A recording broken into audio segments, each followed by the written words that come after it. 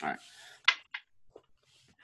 Hey, what's going on, good people? Welcome to Training Well Done. I'm your host, Coach Donald, and this is our first interview podcast. And I'm here with Coach Dwayne Waits.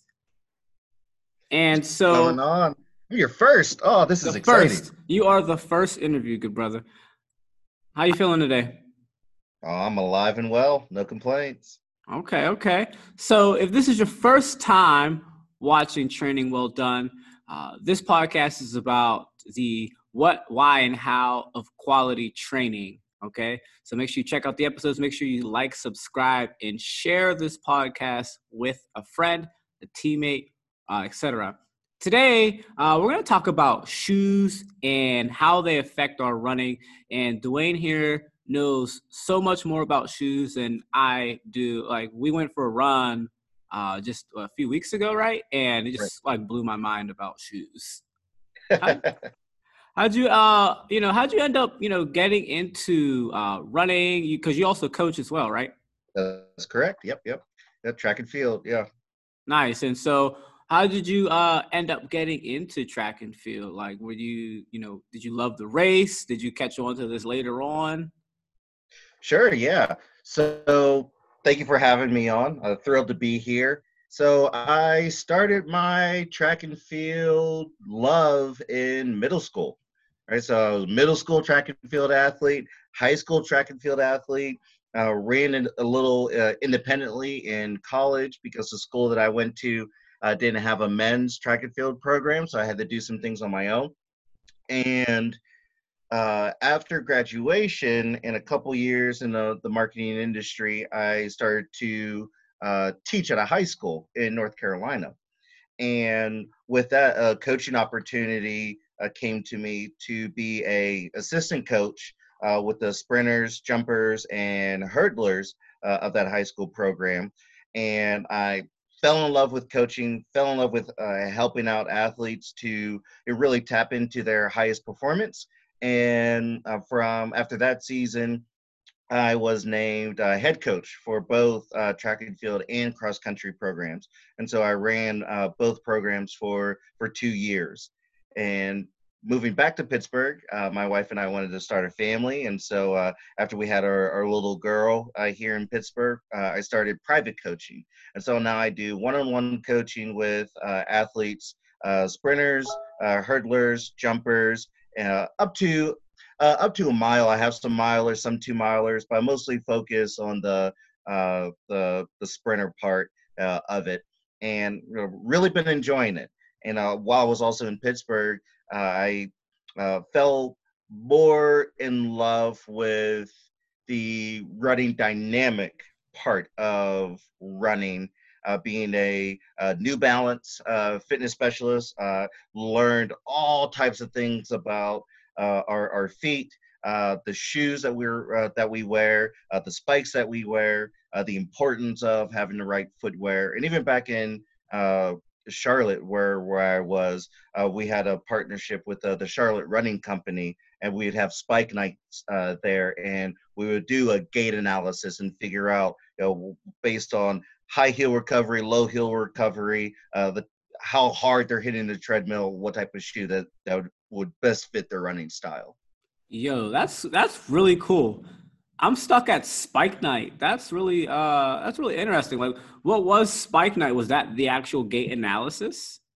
Yes. So what we would do about probably about 2 weeks before official practice could start. So, for example, uh, North Carolina has a fantastic indoor track season starting about 2 weeks before Thanksgiving.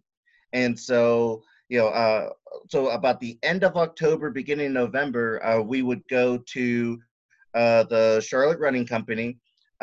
We would, if it's the morning, oh, wait, hold on. Oh, getting mixed up for season. Okay, so for track season, it would be night, and so we would all get there. All the kids would have pizza. We'd hang out, pizza and Gatorade, and yeah, we would do the gait analysis there. and then based on their gait, there would be a couple of spikes that the Charlotte Running Company manager, a couple of their reps, and myself would take a look at, and okay, we're here are the top options for our runners. And then as they did the gait analysis, the Charlotte Running Company manager, he would take a video. He'd show me the video. Say, okay, well, here's their hips, here's their high heel recovery, here's their low heel recovery. Are they running the floor? They might consider running the 8. And so, like, we really got a chance to talk about what could best, how we could set our athlete up for the most success for that upcoming season. And then based on that running, we put in an order for the spike. So it was a win-win situation. It helped the athlete. It obviously helped the store, and it helped me really communicate to the athlete and the athlete's parent about how we're trying to literally have them start with their best foot forward. Wow, that's a really cool program and initiative to do, because like shoes are not simple. There's so many different types of shoes you can get. There are, so many different like gait styles. I just had on Monday, I went to a cross country meet for some of the kids that I train, and it was their first time really using their spikes much. And they all came fussing me, Coach Donald, man, these spikes hurt so bad. I got blisters. They don't feel good. And like, even for me, like I don't race anymore. I'm getting back into racing, but like, I don't really wear spikes. And so I have like the same spikes from like years ago. And I'm like, from college. And I'm like, I should probably get some new ones, but I don't really know what to do. But how did you end up getting that program going? Because that's something that I don't know of team. I'm not saying that teams and clubs don't do that here, but I don't know of any that do those up here. Like, that's really unique. Yeah. Like I said, North Carolina, we could trash the education system, but the way that they do track and field is fantastic. They really support their athletes. They support their programs. And so how did we start the spike night? I think it was just a matter of, because I knew the importance of having the right shoe for the right athlete, and I wanted to get ASICS equipment, like warm-ups and things. I wanted to find a store that had a ASICS rep, and Charlotte Running Company did. And so me and the manager hit it off, and we talked about what they do for the community, what I'm doing for my team. And he's like, well, I have a spike night with us. And I was like, absolutely. And so yeah, that's kind of how it started. Yeah. I love those decisions that are like, absolutely. I have this book. There's this blogger. His name is Mark Manson, and he had this article.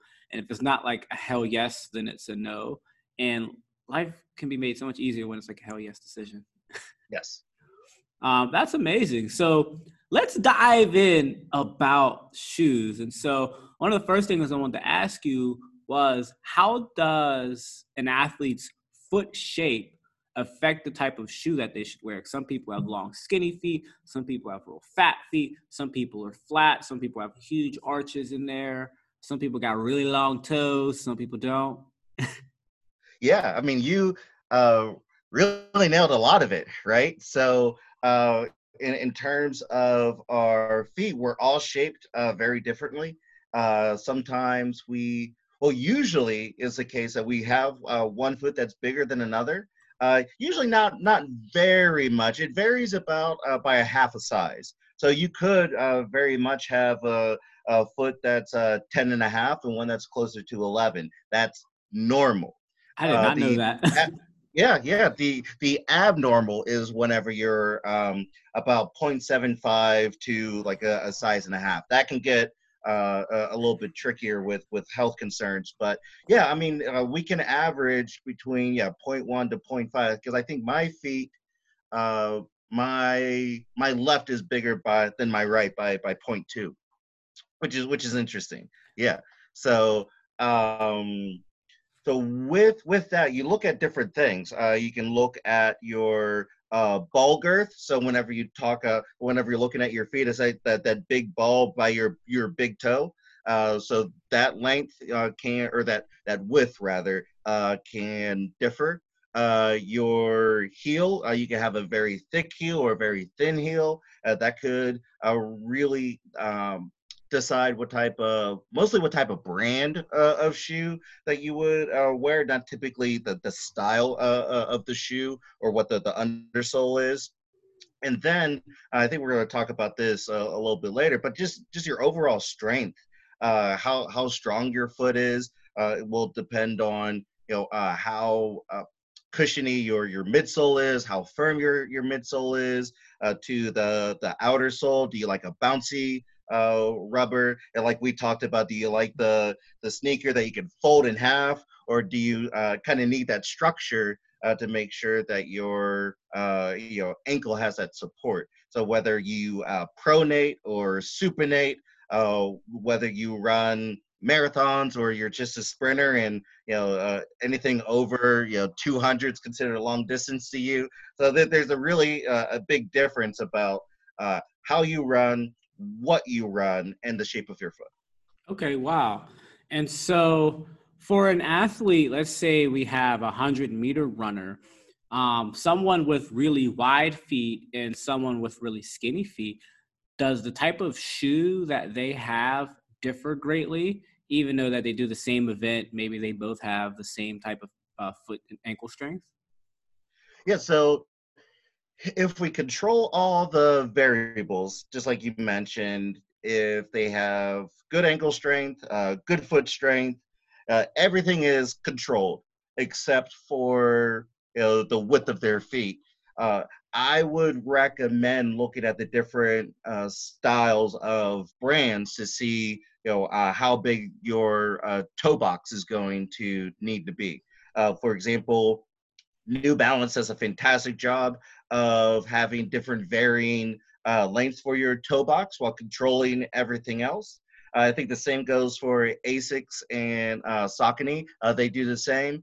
But then whenever you get into some of the more well-known brands that have billion-dollar marketing campaigns, you can't necessarily say the same for them.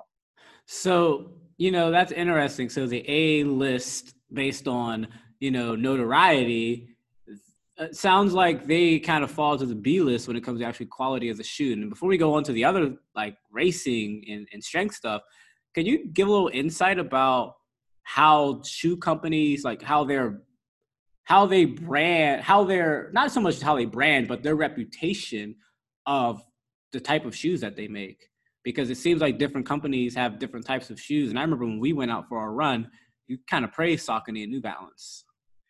Yeah, no, I'm a big fan of both. Well, I'm a big fan of a lot of the niche shoes because different niches need different types of shoes. So New Balance does a great job with having your minimalist to trail running shoes, to those who need support, to those who need that wide toe box. So you go from normal to, I think they go to double, like extra extra wide.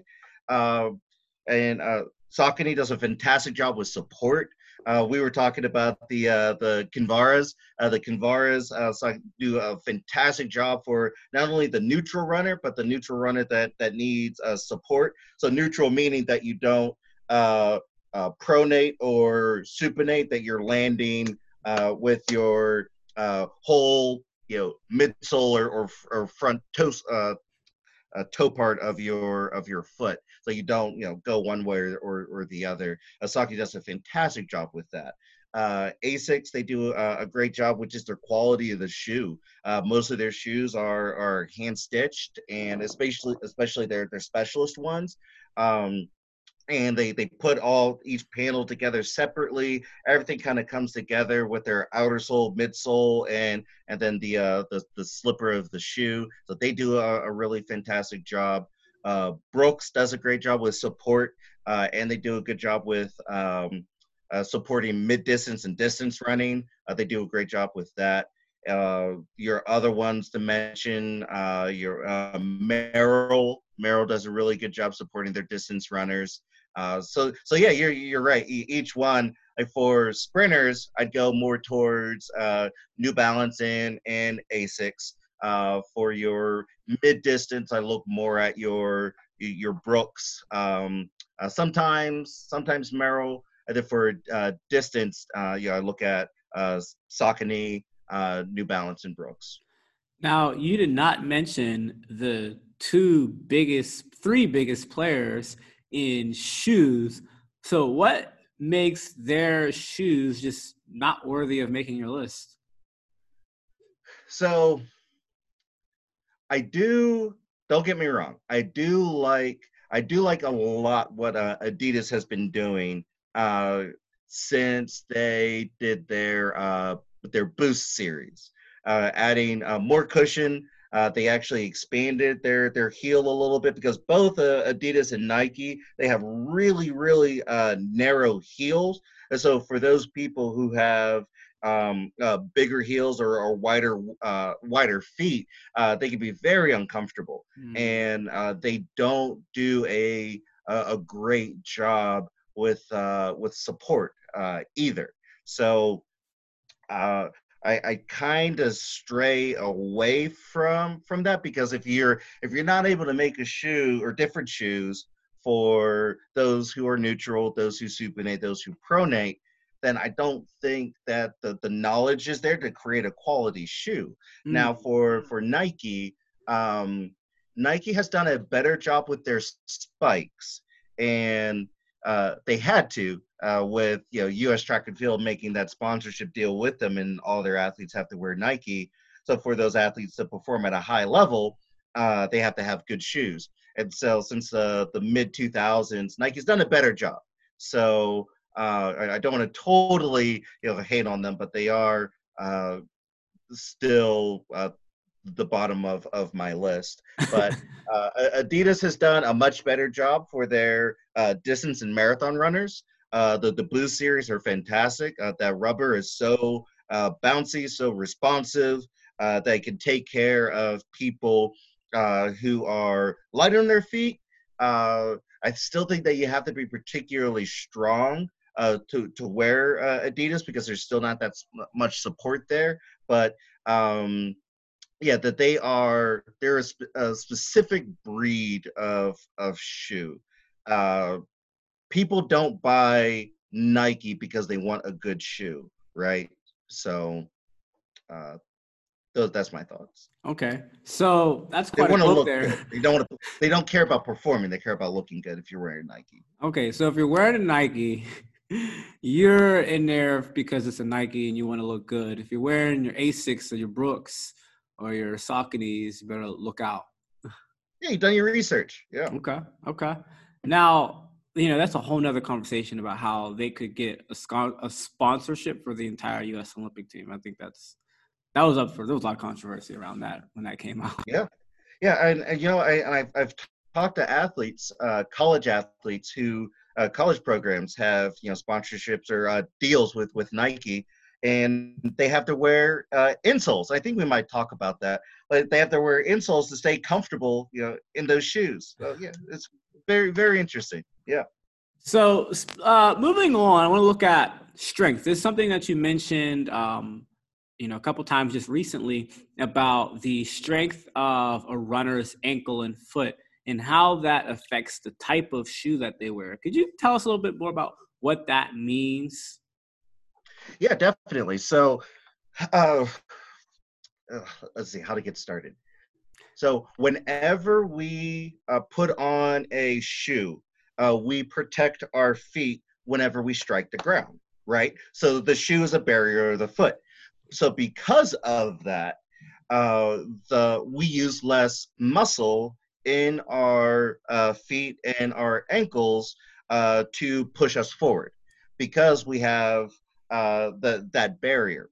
So whenever we're looking at a different types of shoe, it is pretty important to look at or to think about how strong we are as a runner, because we might need more support, we might need more rubber, we might need a more firm shoe because our muscles we might not have a particular strength in our feet or in our ankles to have a very light shoe, to have a very unsupported shoe, and so that has a lot of a minimalist shoe, excuse me, to have that much contact with the ground. Because if our muscles aren't developed, then we're much more susceptible to injury. Oh, okay, okay. So when we look at the musculature in like the lower leg, you're talking like the muscles that make up your shin, probably even your calf muscles, the muscles that are actually in your feet. Like, so the stronger that those are, then the more you can actually wear minimalist types of shoes, or even, do barefoot running on the grass without any actual pain. Exactly. Okay. Exactly. And a lot of things that I do for my indoor track season, I do a lot of my indoor training at the Green Tree Sportsplex, because they have that turf there with their XL fitness area. And yeah, I have all my runners run barefoot, the build, the build that foot strength, the build that ankle strength, that shin strength. So whenever we get them in the spikes and they're running fast and we're doing lactic threshold runs, that they can, one, survive the workout, and two, not get injured. Now, when you look at injuries and then like spikes are. I mean, you could correct me further because I might actually know nothing about this, but spikes are inherently minimalist, correct? That's correct. Yes. So if your ankles are not strong and you start wearing spikes, is there a pretty high chance that you could get hurt? Absolutely. If you've done nothing to strengthen your ankles, and you immediately put spikes on, and it's like, oh yeah, I'm just gonna go out and run 6 400s, like you're gonna get hurt. Yeah. Okay. And so, there is this, one aspect of my upbringing as an athlete and even coaching to where, like, why shouldn't we wear spikes earlier in the season?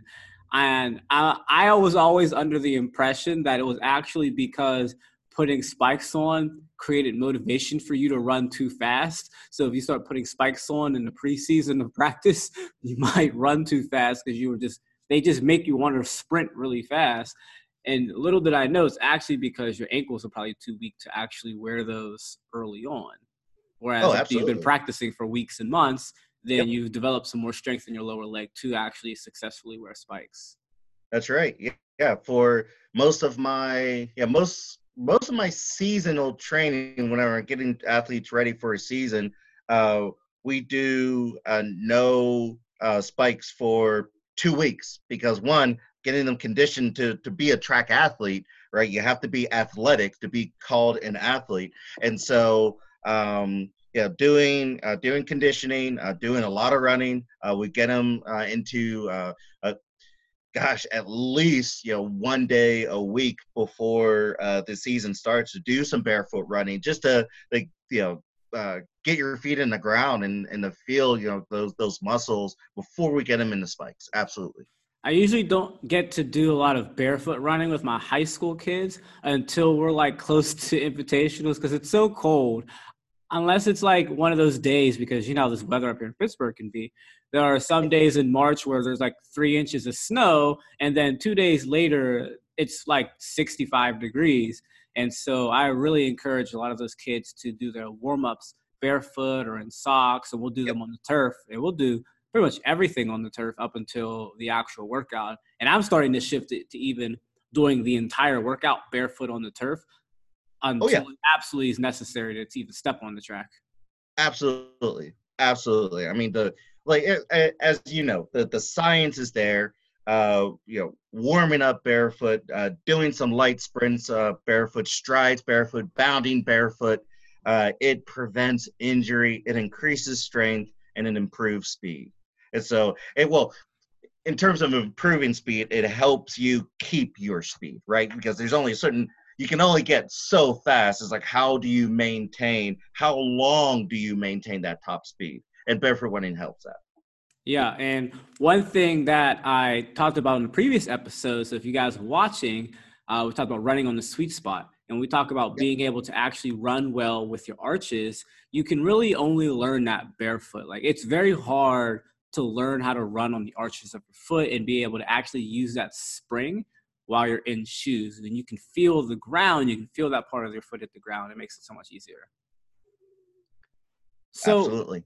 100%. Yep.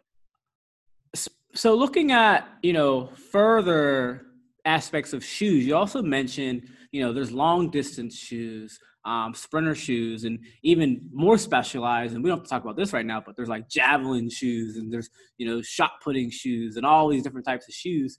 But when it comes to running and distance, how does the distance affect the type of shoe that one should wear?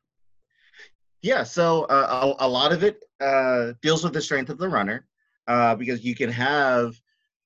I had a 2 miler who would run in shoes that would be more for a 400 runner, right? Very light shoe, very minimal support, and a metal toe plate or a solid toe plate because they would be just running on their toes, running, as fast as they possibly could. Like they would sprint their mile, right? So before your regular high school, scholastic athlete, um, whenever you go up further up in distance, you're going to get a heavier shoe just because of the support necessary with it. You're going to get thicker rubber. You're going to get a shoe that may go they'll have more support for your ankle because of the amount of running that you're going to be doing. Now, depending on the season, if you are running on the track versus cross country, where there are trails, and trails have rocks and trails have branches, the heavier rudder or the heavier rubber is going to keep your foot from feeling those rocks and twigs in the different variations of the ground versus the track where you can have a lighter shoe. You could have a sprinter shoe whenever you're running a mile. For your sprinters, so your let's say 400 and under, you're gonna have a very light shoe, very light rubber. Your toe plate is going to be kind of thick just because of the amount of force that you're putting down on each stride. Because typically, I tell my athletes that think of your surface area of how you normally walk, and you're halving that and going faster and pushing yourself. So you're putting almost 2 times the amount of force into half as much of an area whenever you're running. And so having a thick toe plate, so whether the rubber's thicker than just a toe, or you actually have a plate for that, good for jumpers as well because of that impact and that force. Those are good things to look for in terms of your shoe. Okay. And that was largely in relation to spikes.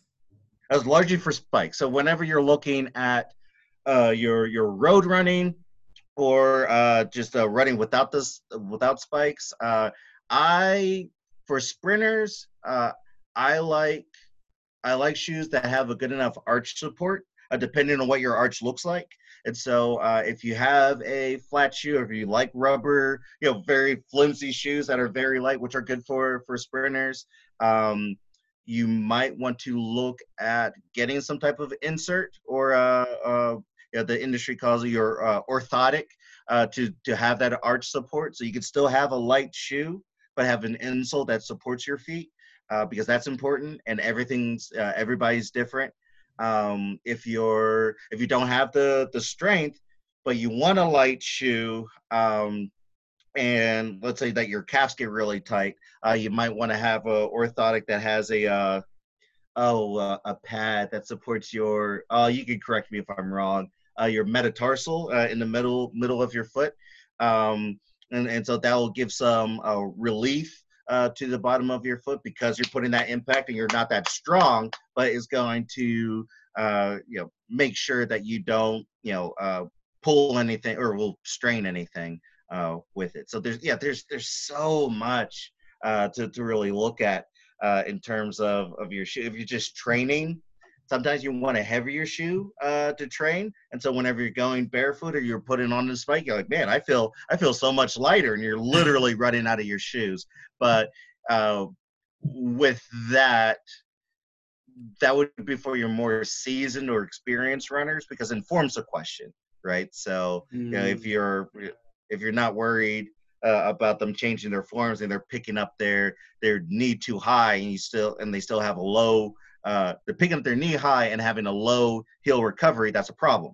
So just taking all that into consideration whenever you're looking at shoes and spikes and comparing the two.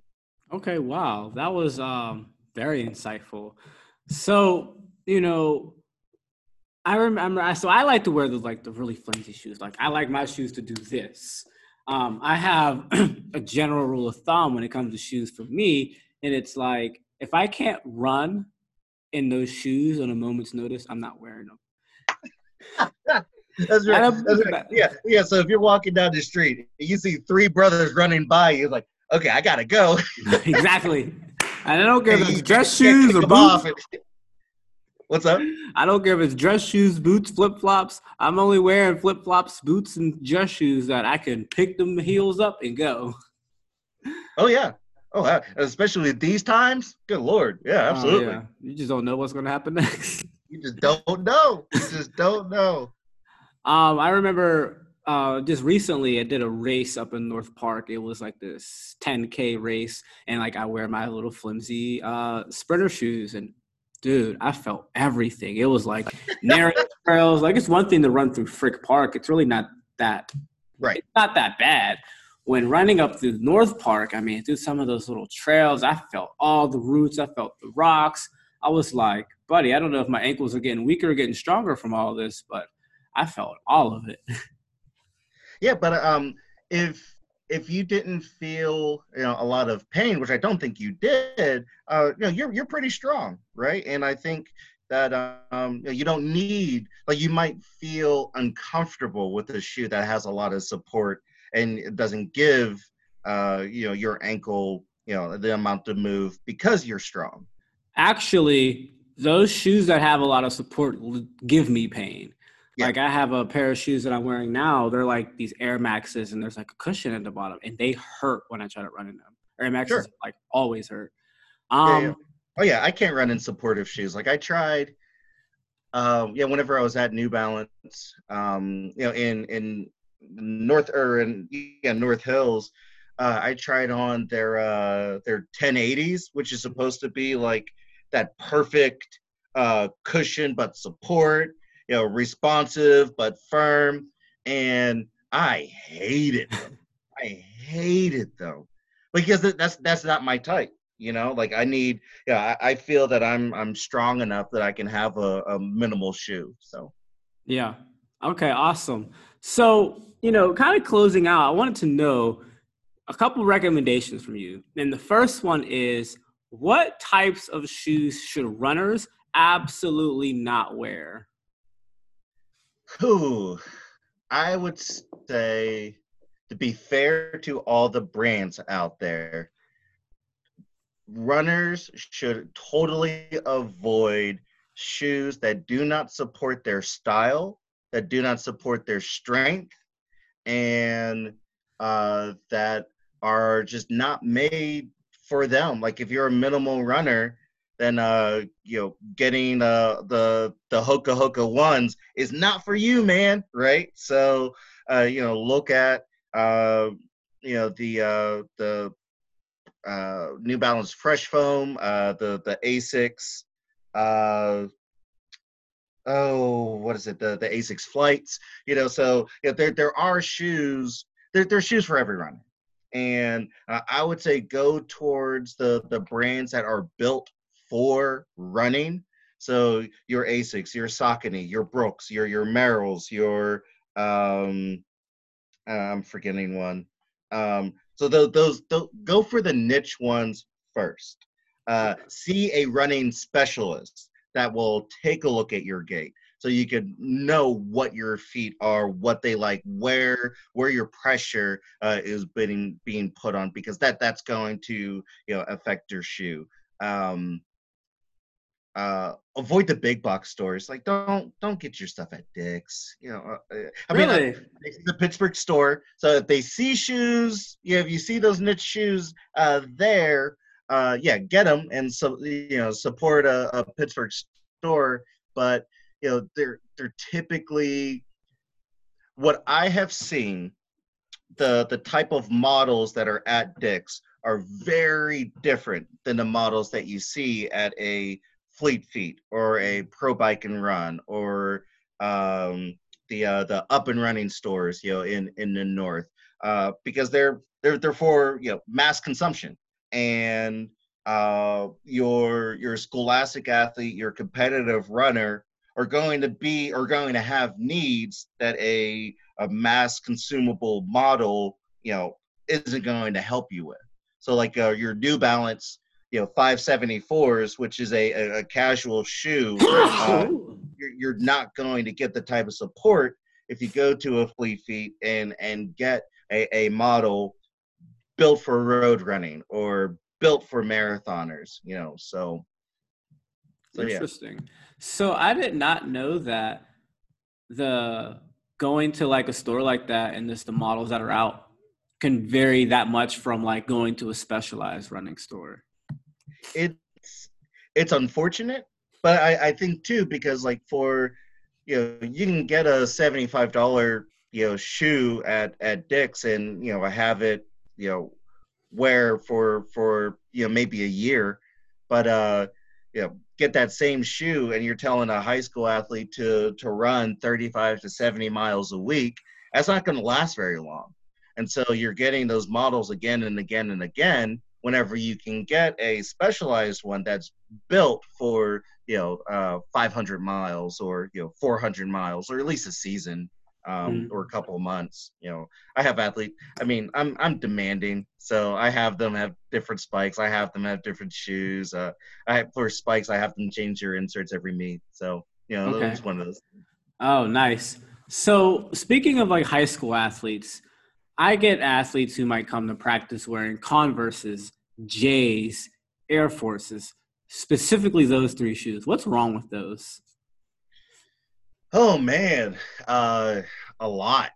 Um, Gosh, Air Forces, like the basketball shoes. Like Air Force Ones, like Nelly Yeah, Air Force. Yeah. yeah. I Okay, didn't know those were so basketball shoes, actually. yeah, so one, they're basketball shoes, so they have that ankle support that your ankles don't move. Mm-hmm. So unless they're throwing, I'd be furious. Yeah. You'd be furious. So if a high school kid came to your practice with Air Force Ones on or some Jordans on, why would you tell them that that's a really bad idea? Uh, One, they're not made for running. You have no arch support. Uh, your your ankle is so unless you need a shoe that needs support, that's fine. They're heavy, hard rubber, so there's not much give, so you're prone to injury. Um, it protects all of your foot muscles, so you're not getting stronger whenever you run. Um, Gosh, what else? Yeah, they're not made for running. So I mean, with that being said, like if there's an economic need that's the only shoe that they can that they can wear to practice, then you got to do what you got to do. But if you have the resources to get a running shoe, that's what I recommend. Okay. Or you just tell that athlete that they're going to do their sprints and hurdles on the turf without the shoes on. Okay. Yeah, I often find that it's definitely due to just not knowing what a runner shoe is. I remember last season, me and my friend, Coach Parker, we were like, if your shoes don't do this, don't wear them. Yeah, yeah. Like unless you take a look at that athlete and they're pronating like crazy, and pronating just meaning that their ankles really bend every time they run. It's like, okay, well that runner might need some support. They might need a supportive shoe that needs, harder. But I mean, with your sprinters, you can really get away with a flexible shoe because you need that strength to sprint. Um, that no, yeah, I'd agree with your philosophy. Cool. So, kind of just some last thoughts. What are some general tips that you have for runners on where they should shop for shoes, like the kind of places they can find these special shoes, and mainly that, yeah. How do they find these shoes that you're talking about? Yeah, so looking, so I mean, in Pittsburgh specifically, you have your Fleet Feet, you have your Pro Bike and Running, you have your Up and Running, um, you have, oh, I know there were more. And for those who watch it, my apologies. Yeah, so if you just look at boutique running stores in your local area, you'll find them.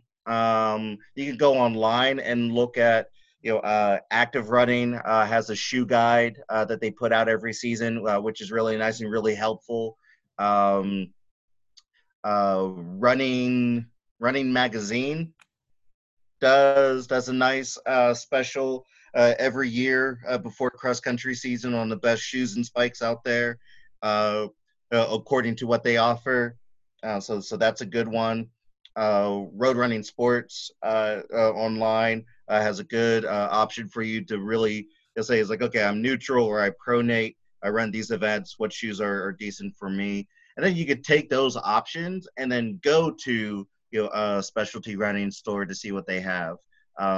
Yeah, another thing, yeah, get your feet analyzed because you might think what your size is or what's best for your feet, but your feet change. Oh, that's another thing. Your feet change every couple years in terms of strength, in terms of size, just because of gravity and how much we gain or lose weight.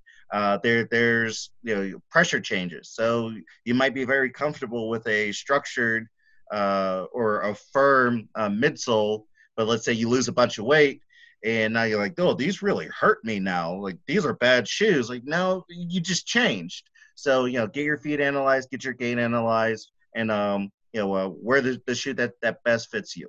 Okay, that's really good advice. And where can people get their foot analyzed? How do you get your foot analyzed? Yeah. Oh, duh. New Balance. Yeah. So the New Balance stores all over the place have specific running shoes. But yeah, Fleet Feet has a free foot analysis, as does all of the New Balance stores. So Fleet Feet and New Balance in the Pittsburgh area. You can go and ask for your foot to be analyzed. They do measurements as well. They do digital and your old school, a foot on the scale, and they take a look at your width and length of your foot. And they're both fantastic. They're both different technologies, so I'd recommend going to both and seeing if there were any differences that the tech caught with it. And from there, you have the knowledge and you can decide the best foot based on that information. Thank you. So I hope that information was useful to you all. I know I just learned a ton. I really wish I did know more about shoes, but on top of not being a shoe person, I did not acknowledge the nuance that goes into just how much goes into it. But as I've worked on understanding feet for the sake of my coaching better, it started to influence me to look at shoes because I just started to shun, let's just not wear shoes because I don't really know shoes, but I know there's differences in the shoes. So I'm starting to realize how many different feet you guys all have. So that was very, very insightful. Yeah, and I'm happy to hear about your barefoot training because it helps runners so much, especially I mean any athlete that runs they try to incorporate some type of barefoot running. Yeah. Yeah, I have a general no shoes policy in my gym. I have a white piece of tape right there. And when people come in for the first time, I said, hey, that's the no shoe line. We don't wear shoes past that line. And if you absolutely insist on wearing shoes, then you have to bring shoes just for the gym. You have to spray them off. It's Sure, like of course. Yeah. very pro training barefoot. Yeah. But awesome. Thank you for that. You got any running plans this weekend coming up? I think let's see. I just got some trainings where I'm going to start, putting all my thoughts together about cross country and more importantly indoor track and how athletes can start to prepare because hopefully they're starting to prepare for the indoor season and how athletes can do that. And I have a couple trainings. I have a hurdler and a sprinter that I'll be training this weekend. Just getting them fit. They lost the season, the high school, so lost the season, and there's a lot of work to do. Oh yeah. How can people learn more about you, what you do, as well as contact you for more information about shoes or coaching?